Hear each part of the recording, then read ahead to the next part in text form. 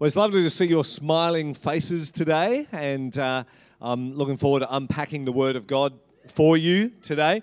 A couple of weekends ago, I shared a message called Poor Excuses, and used as my text the statement that Jesus made where he said, "The poor you will always have with you," which has occasionally been interpreted as a poor excuse.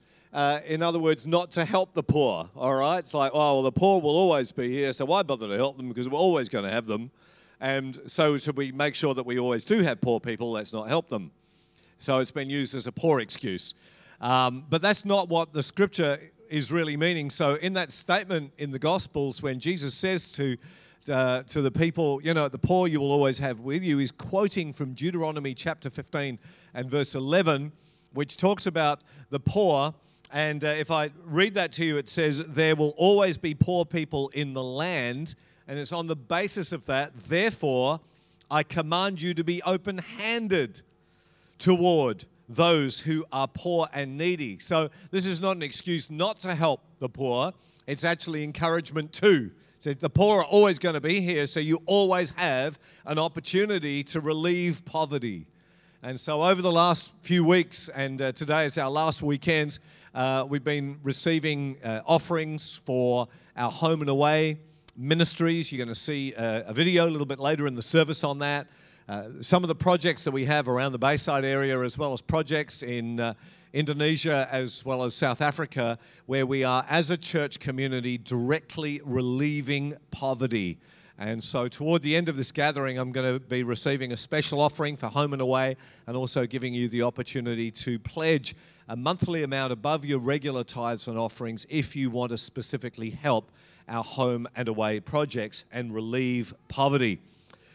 Today I want to teach you on the faithfulness of God and a beautiful quality of God's nature. So if you're looking for message notes, you'll find them online. Best way to access them is through our Bayside Church app. If you haven't downloaded the app already, then I encourage you to do so. You simply go into the App Store and you search Bayside Church Melbourne. You download the app, and then if you click on the media button at the bottom, it will bring up both the Cheltenham and Frankston weekly message notes, and you will find notes there. Alternatively, you can take your own. If you are taking your own notes, the title of the message is God is Faithful. And I'd like you to turn with me, if you would, in your Bibles to 1 Corinthians chapter 10.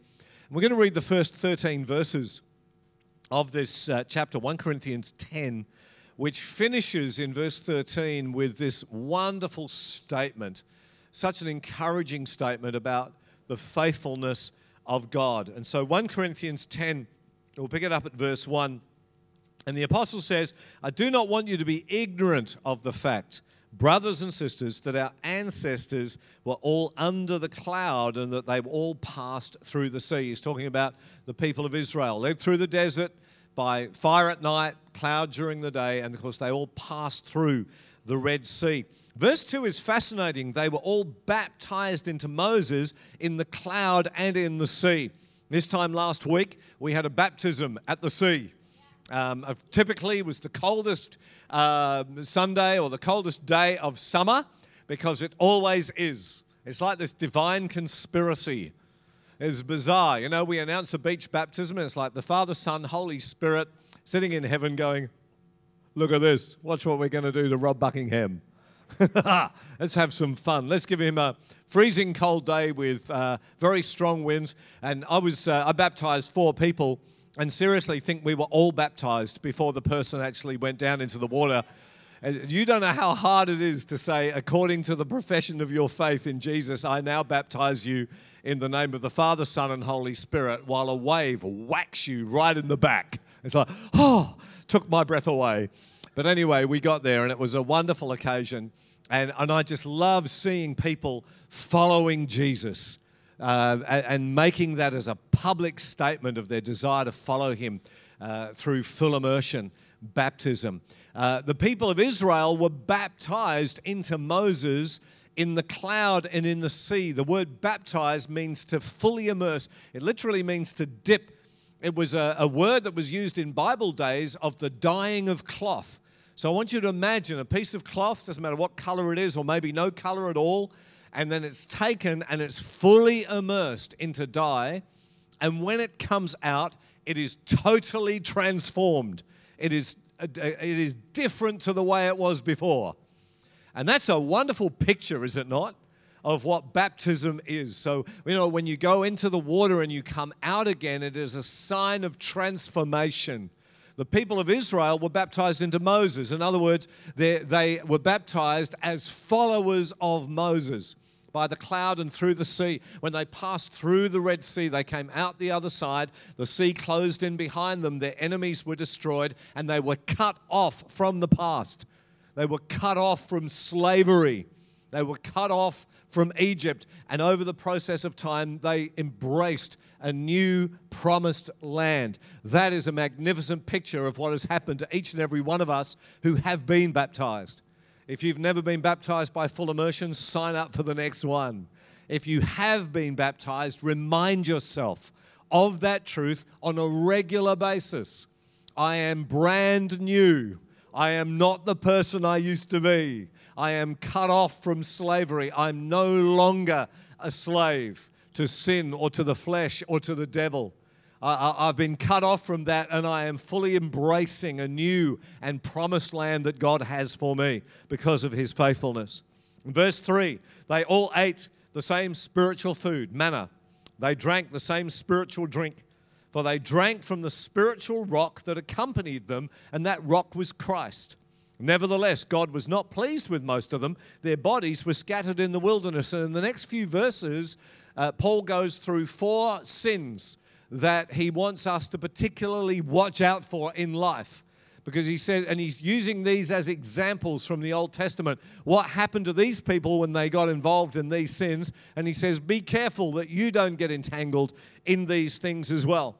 And so in verse 6, now these things occurred as examples to keep us from setting our hearts on evil things as they did. Do not be idolaters. Now, an idolater is not someone that just worships an idol like of stone or wood. Idolatry is when we put anything above God. If anything becomes more important to us than our relationship with the Lord, then that becomes an idol in our life. Invariably something really, really good. And it's fine as long as it doesn't take precedence over our relationship with him. And so don't be idolaters as some of them were. As it is written, the people sat down to eat and drink, and they got up to indulge in revelry.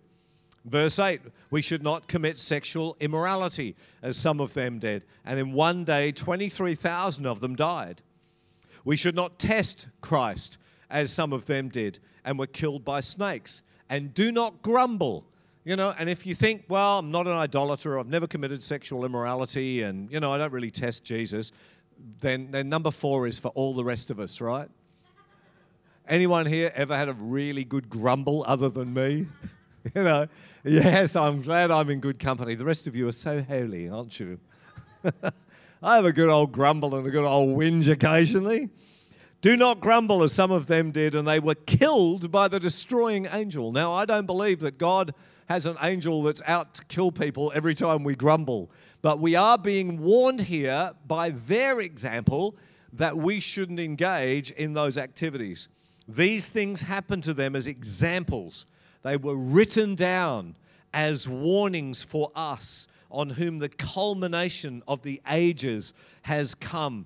So, if you think you're standing firm, be careful that you don't fall. And there's this wonderful promise that caps this whole thing off. No temptation has overtaken you except what is common to mankind, and God is faithful. Let's say those 3 words together. God is faithful. He will not let you be tempted beyond what you can bear, but when you are tempted, he will also provide a way out so that you can endure it. I want to share with you in the time that we have together today 3 areas where God is faithful in our lives. He connects with faithfulness. The first of them is based on that last verse that we just read in 1 Corinthians 10 and verse 13, that God is faithful to free us from temptations and trials. Now, the Greek word for temptations in 1 Corinthians 13 means both of those things. temptations and trials. A temptation is anything that entices us to sin. It is not sin. Sometimes when you feel enticed to sin and it kind of keeps going and keeps enticing you and bombarding you, sometimes you feel like you have sinned. When you're going through this prolonged time of bombardment and enticement, you feel a bit grubby. And it's important at that time to remind yourself, I'm enticed to sin, but I haven't sinned. Jesus was tempted in every way like we are, and yet he did not sin. So remind yourself of that truth. Temptation is not sin. Trials refer to any difficult or tough time that we go through. We've all faced temptations. We've all faced trials. And at those times, it's important for us to remind ourselves of that truth we just read. No temptation, no trial has overtaken us except what is common to mankind, common to the human race. Right there is a point of victory for us, because if you're anything like me, when you're facing temptation or if you're facing difficult or tough times in life, it's very easy to isolate yourself and to feel like you're the only one, correct? It's in isolation. You decide to throw a pity party and you just invite yourself, right? Because you want to enjoy it on your own, yeah? You don't want other people to enjoy that with you. You just my pity party, and I'll have this on my own. Thank you very much. And you're in isolation. You feel like you're the only one. I'm the only one that's going through this. Elijah was like this in the Old Testament. He was having all these great victories, and then Jezebel rose up against him.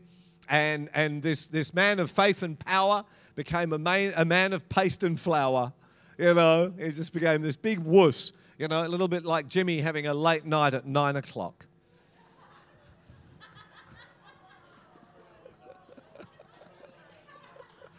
So you've got a day off on the Monday so you can sleep in. Whoa!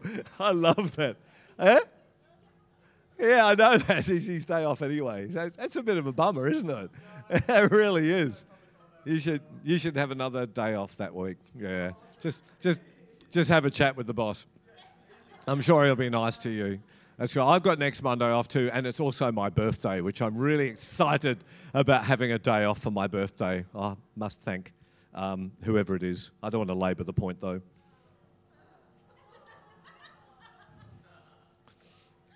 So Elijah felt like this, right? He's in the desert and he's having a pity party and he's going, I'm the only one. And God taps him on the shoulder and he says, by the way, there's 7,000 others. Not the only one at all. I'm not the only one facing this. That's our point of victory. When you're going through a difficult time, when you're feeling tempted, I'm not the only one facing this. Peter puts it this way in 1 Peter chapter 4 and verse 12. Do not be surprised at the fiery ordeal that has come on you to test you as though something strange were happening to you. It's not strange. It's everyone else faces the same thing. And God is faithful. He will not let you be tempted beyond what you can bear. But when you are tempted, He will also provide a way out so that you can endure it. In the original language, the expression there, a way out, means an exit, an escape route. It also means to move forward or to march. And I think there's a really important truth there, because it's so easy to camp in the difficulty and just feel sorry for ourselves and isolate ourselves. But when we're in those times, you say, I'm just going to keep my eyes on Jesus. I'm just going to keep moving forward. I'm just going to keep marching forward because I will get out of this. There's a way of escape. In the original language, there's actually this magnificent picture. And I want you to imagine this today. It's like someone is in a canyon. There's a steep cliff on both sides, and the enemy is encroaching, and you're moving forward. And then in front of you, you see that there's been a landslide, and the way out has been blocked, and you think, I'm doomed for sure. But just at the last moment, off to the side, you see this little crag in the rock, which is big enough for you to escape through. That's what the picture is in the original Greek language. It's a way of escape. It's an escape route, an exit as you continue to move forward. You move out from under the temptation or trial, and then you finally arrive at a new desirable destination that is the Lord's successful outcome that He has planned all along for you, because God is faithful. But what if we collapse under the temptation? What if we give in and fall under the trial? Well, there's good news. God is faithful. Number 2, God is faithful to forgive us of sin. In 1 John and chapter 1 verse 9 it says, if we confess our sins, he is faithful and just and will forgive us our sins and purify us from all unrighteousness. Anyone seen the movie My Big Fat Greek Wedding? What a great movie. Isn't that good? That's just like one of my all-time favorite films. If you haven't seen My Big Fat Greek Wedding, please go and watch it because it's a lot of fun. You'll have a big belly laugh and it really is a lot of fun. Mr. Portokolos is the dad and he's highly embarrassing. Something I never am to my children, you know. Actually, I was the other day. I was walking in. I drive the kids to school as many mornings a week as I can, and I took Trinity into school the other day. And we'd been listening to music on the way to school, and the tune was kind of stuck in my head. And so, as we were walking into the school, I was singing the song, which to a 9-year-old apparently is embarrassing. I had no idea. I thought I sing in tune. I'm all right. Her friends will love me singing this pop song, you know, and having a bit of a groove. And then, so Trinity's next to me and she's kind of banging me on I said, Dad, could you stop singing? I said, why? She says, Dad, it's embarrassing. So I did stop singing, you'll be glad to know, because I don't want to embarrass my kids. But Mr. Portokolos from My Big Fat Greek Wedding had no filter and no radar for embarrassment. And so he's got his daughter in the front seat of the car and 2 of her friends in the back, and they're driving along, and Mr. Portokolos is saying, give me an English word, and I will show you where that word is from the Greek. And so he says, for example, take the word arachnophobia. It comes from Greek word arachna, meaning spider, and phobia or phobos, Greek word meaning fear. There we have it, fear of spider. Give me any English word and I will show you where it is from the Greek. Isn't that right? And off it goes from there. They're absolutely delightful. So I want to give you a Greek root word this morning. And it's the word confess, because it says here, if we confess our sins. Now, when you think about that in English, the word confess always has to do with our words, does it not? And so this is actually not a great translation of the Greek root word, because it really has nothing to do with speaking. It has everything to do with our attitude. And so the Greek root word is homologia or homologeia, depending on what shul you went to. And it means to agree with and to come to the same conclusion as. To agree with or to come to the same conclusion as. Think about this for a moment. When we sin, all God is asking is that we don't cover it up and that we don't deny it and we don't pretend we haven't done it or we don't try and say it wasn't wrong. Because we know when we've done the wrong thing, all God is asking for is our honesty. It's just like, you know, my own kids, those of you who are parents, you know this. When your kids have done the wrong thing, you know they've done the wrong thing. And all you want them to do is not cover it up and lie about it and minimize it or pretend it wasn't wrong. Before we were married, Christy was living with a family that come to our Cheltenham campus, and there was a little boy now who's now one of our young adults at church. But he was very quiet on one occasion, and Christy and the lady of the house were having a bit of a chat, and then they suddenly realized that the little boy was very, very quiet. And so they call him, and he comes into the lounge, and his face is covered with lipstick. And he just stands there. He must have been about 2, and he just looks at his mum and goes, I haven't been playing with your lipstick, Mummy. But the evidence was there for all to see. And so all his mum wanted was him to fess up because we knew. And it's like, no, Sam, you have been, haven't you? Yeah, I have actually, yeah. And that's what this Greek root word means, homologia. It means to agree with or to come to the same conclusion as. When God, as our heavenly Father, says that something is wrong and we've done that wrong thing, the word confess means, God, yep, I've done the wrong thing. I agree with you. I come to the same conclusion as you. In 1 John 1, if you look at the verses either side of verse 9, verses 8 and verse 10, it actually brings this truth to bear. It says, if we claim to be without sin, we deceive ourselves and the truth is not in us.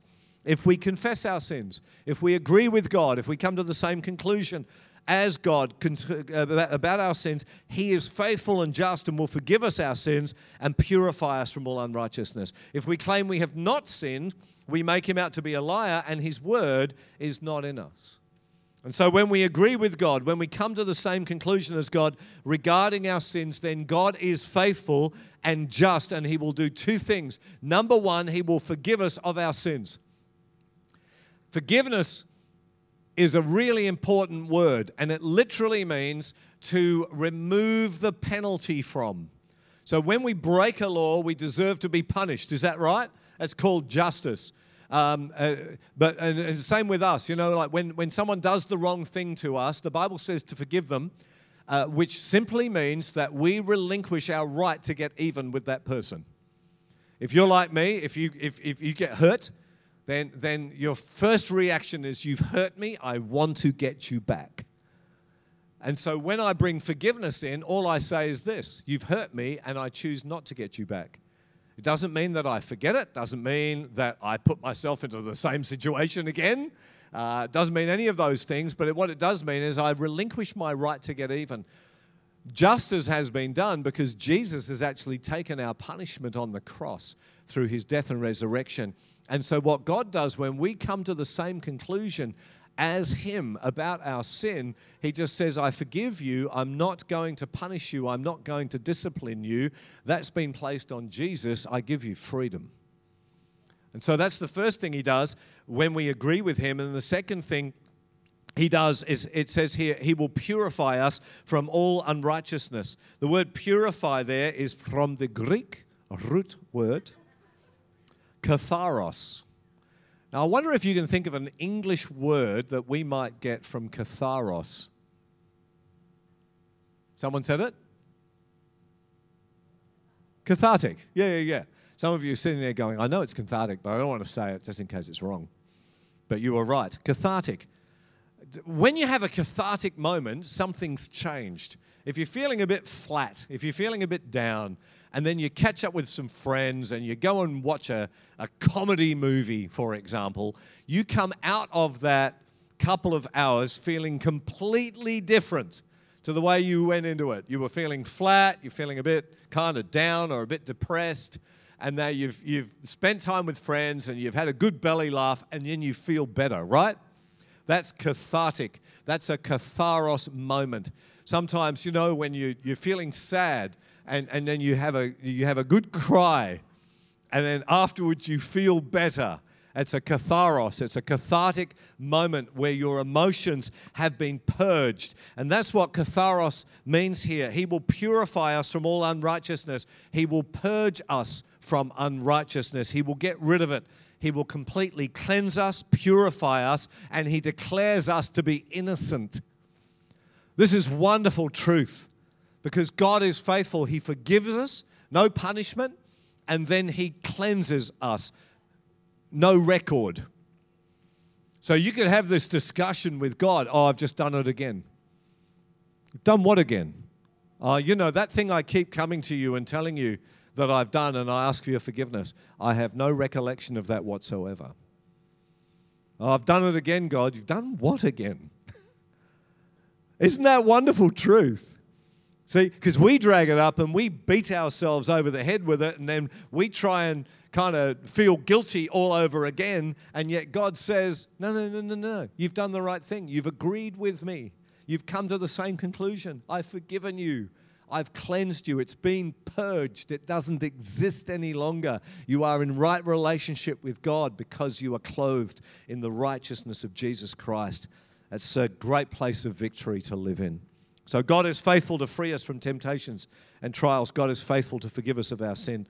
And then thirdly and finally, God is faithful to fulfill his promises. In Hebrews chapter 10 and verse 23, let us hold unswervingly to the hope we profess, for he who promised is faithful. Unswervingly. In other words, you're not looking around, you're not looking behind, you're just looking straight ahead. You're not driving while looking at your mobile phone. You're driving and you're looking straight ahead. Isn't that right? Not swerving off. And you're looking to Jesus. And it says here, we hold unswervingly to the hope that we profess. Hope has always got to do with the future. If you've already got something, you're not hoping for it anymore. You know, years ago, I hoped to be married, and then that came true. And then Christy and I hoped that we would have children, and that's happened. We have 3 beautiful girls. Now I hope we don't have any more.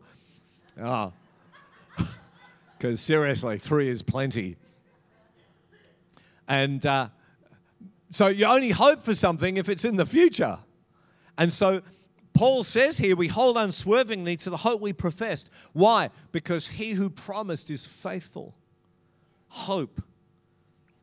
There's a really important truth here. It's a little side sermon for you. This has to do with, especially speaking into the culture of the day, which has to do so often with instant gratification. You know, I want it all now. I want it now. I want it now. I want it now. I want it now. Instant. We expect it now. And yet the Bible always talks about hope. In other words, there's this kind of waiting period. And God is faithful to fulfill his promises. Now, sometimes when we pray, God answers straight away. Sometimes he answers before we even pray. I've had situations in my own life where I've kind of thought, maybe I need to formulate a prayer about this and then find the answers already happened. But more often than not, there's a promise and a prayer and then a waiting period, and then the answer takes place. And it's important because in that gap, maturity and character are formed, and you can't get that if you got everything now. You ever met families where the kids get everything now? Yeah, all right. Yeah, I love that reaction, Daniel. Oh. Seriously, they are the people you have around to your home once, because the kids are feral. We've had some families around our place over the years like that, and seriously, they come once. The kids come in. I remember one family, and the kids were jumping on the couch. And seriously, I said, what are you doing? And the parents said, oh, we have an old couch at home. And I said, I don't care whether your couch is old or new. I said, the fact is that your kids can't even determine or spot the difference between an old couch and a new one. So we just say to our kids, you actually never jump on a couch. Beds are for sleeping on, not jumping on. You know. And so they were like this 2-man demolition squad that came once to our place many years ago, and now we meet them at a park.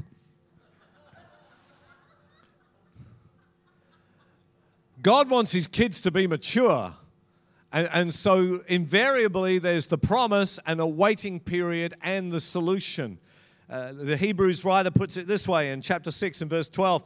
We do not want you to become lazy, but to imitate those who through faith and patience inherit what has been promised. And then he goes on to talk about Abraham and Sarah and what a wonderful example of faith and patience and hope they were most of the time. They had their moments. And so Abraham was 75. God says to him, you're going to have a son.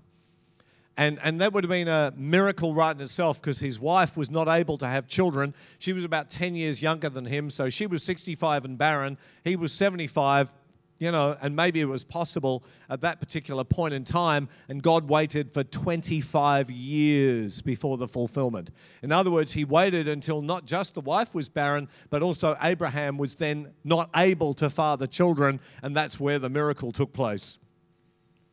And they waited for 25 years. And if you read it in the Old Testament, you'll find out that sometimes they were strong in faith and they looked forward in hope. And in other times, they were weak in faith and they tried to make it all happen themselves. When God first announced the promise, Sarah laughed. So one day you're going to have a son, and Sarah cracks up laughing, and God says, you just laughed. And she goes, no, I didn't. So she lied as well as laughed. And God said, yes, you did.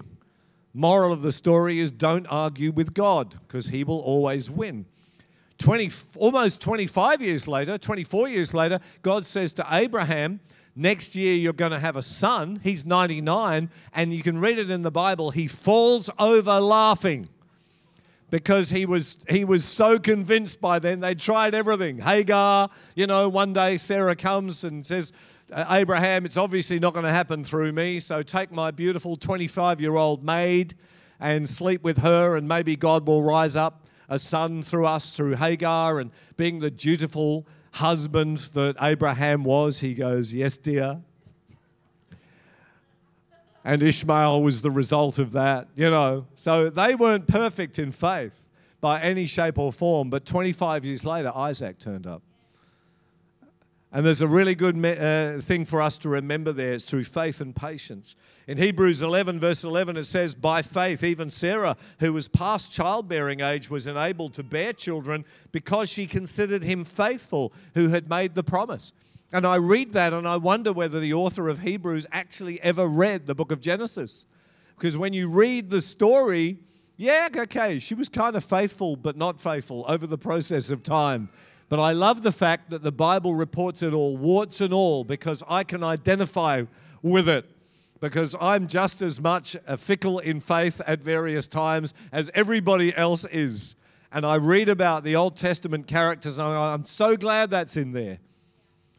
I can imagine them sitting in heaven and going, do we have to record all of this stuff? Do we have to record the times where I laughed and I wasn't full of faith? Do we have to record the time where Noah got drunk and was naked in his tent? Do we have to record all of this stuff? And God goes, yes. Why? Because he knows people, and he wants us to be able to identify with the stories of other people who are just as fallible as the rest of us. God is faithful to fulfill his promises. Now, Paul didn't know how many promises God had made. In 2 Corinthians chapter 1 and verse 20, Paul said, for no matter how many promises God has made. The problem for Paul was he didn't have Google. But we do, and so we know that there are 5,467 promises in the Bible. Paul didn't know how many there were, but one thing he did know was that they are yes in Christ. And so through him, the amen is spoken by us to the glory of God. Let me just finish up by explaining to you what Paul is talking about here, because there's wonderful truth about the faithfulness of God to fulfill his promises to us.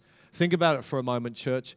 The promises of God, 5,467 of them. In other words, no matter what you face in life, you can find a promise in the Word of God that fits your situation, and you can hold on to that, and you can pray into that, and through faith and patience and hope, you can move forward, believing God that eventually, in some way, he is going to fulfill that promise to you.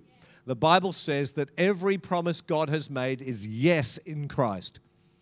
The word yes, what a wonderful word that is. It is an emphatic affirmation. Yes. That promise is yes because of Jesus. And then he finishes off and he says, and so through him the amen is spoken to us for the glory of God. What does that mean? Amen. It's a word we use, isn't it?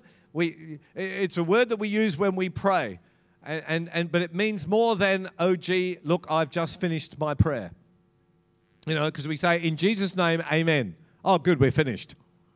No, amen actually is a very powerful word. In the Amplified, it interprets it, so let it be, or let it be so. It's an emphatic declaration. It literally means, it's an ancient Hebrew word. It means, most assuredly, let it happen. But the original Hebrew word, amen, meant God of faithfulness. God is faithful. And so think about that. When you pray a prayer, your last declaration is, God is faithful. So everything you've just prayed, that promise you've prayed into, everything you've just asked that's according to his word, you finish off with this affirmation that says, because God is faithful, everything I've prayed is going to happen. God is faithful. Think about that in future. When you say amen, it's not just, oh, amen. No, we can open our eyes and look around. Oh, good, we finally finished that prayer. That's what amen means. No. Everything you've just prayed, if it's according to the promises of God, it's yes. If it's according to the promises of God, it's amen. Amen. God is faithful. God is faithful. Lord, I'm being tempted. Will you provide a way out for me? Yes. God is faithful. Lord, I've given into temptation. Will you forgive me? Yes. God is faithful. Lord, I'm facing a really difficult time. Will you deliver me? Yes. God is faithful. Lord, you've given me a promise. Will you fulfill it? Yes. God is faithful. Everyone said, Amen. God is faithful. Praise the Lord. Why don't we put our hands together and give the Lord praise?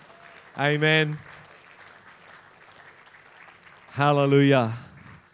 Let's just close our eyes for a moment, church, shall we? Let's allow His presence and His peace to grip our hearts and our lives. Lord Jesus, thank you for your word this morning, Lord God. You are faithful to free us and to forgive us. You are faithful to fulfill your promise to us. You are faithful to forgive and to cleanse us, to purge us from all unrighteousness. Lord, these wonderful truths, who we are in you. Thank you, Lord God. May your word soak deep into our hearts and minds and change and transform our lives. In the name of Jesus we pray. Just while you're bowed in his presence, I just want to give a moment this morning for anyone who is sitting in this place today and you've either never made a decision to be a follower of Jesus Christ, or you did once but you kind of drifted away, and today you want to make an affirmation that you want to be a follower of his. While no one's looking around, if that's you, I just want you to raise your hand where you are. By the raising of your hand, you're making a declaration. God bless you there. Anybody else like to join this lady this morning? You're saying, I want to be a follower of Jesus. I want to follow Jesus Christ. I'll make this declaration today to follow Jesus. Anyone else? Just raise your hand now. God bless you. I see you over there as well. That's great. 2 people. Anyone else at all? Okay. All right, let's pray this prayer together. And I want everyone to pray this prayer, but the 2 people you just raised your hand, make this prayer your own. Heavenly Father, I thank you for the gift of forgiveness and salvation through your Son, Jesus. I believe on the cross, Jesus Christ paid the price for my sins. I receive you, Jesus, as my Savior and Lord. Come into my life, wash me clean, and fill me with your presence. From this day on, I will walk with you and look to you in your name. Amen. You are faithful. It's wonderful. Yeah, you can clap. That's not a problem.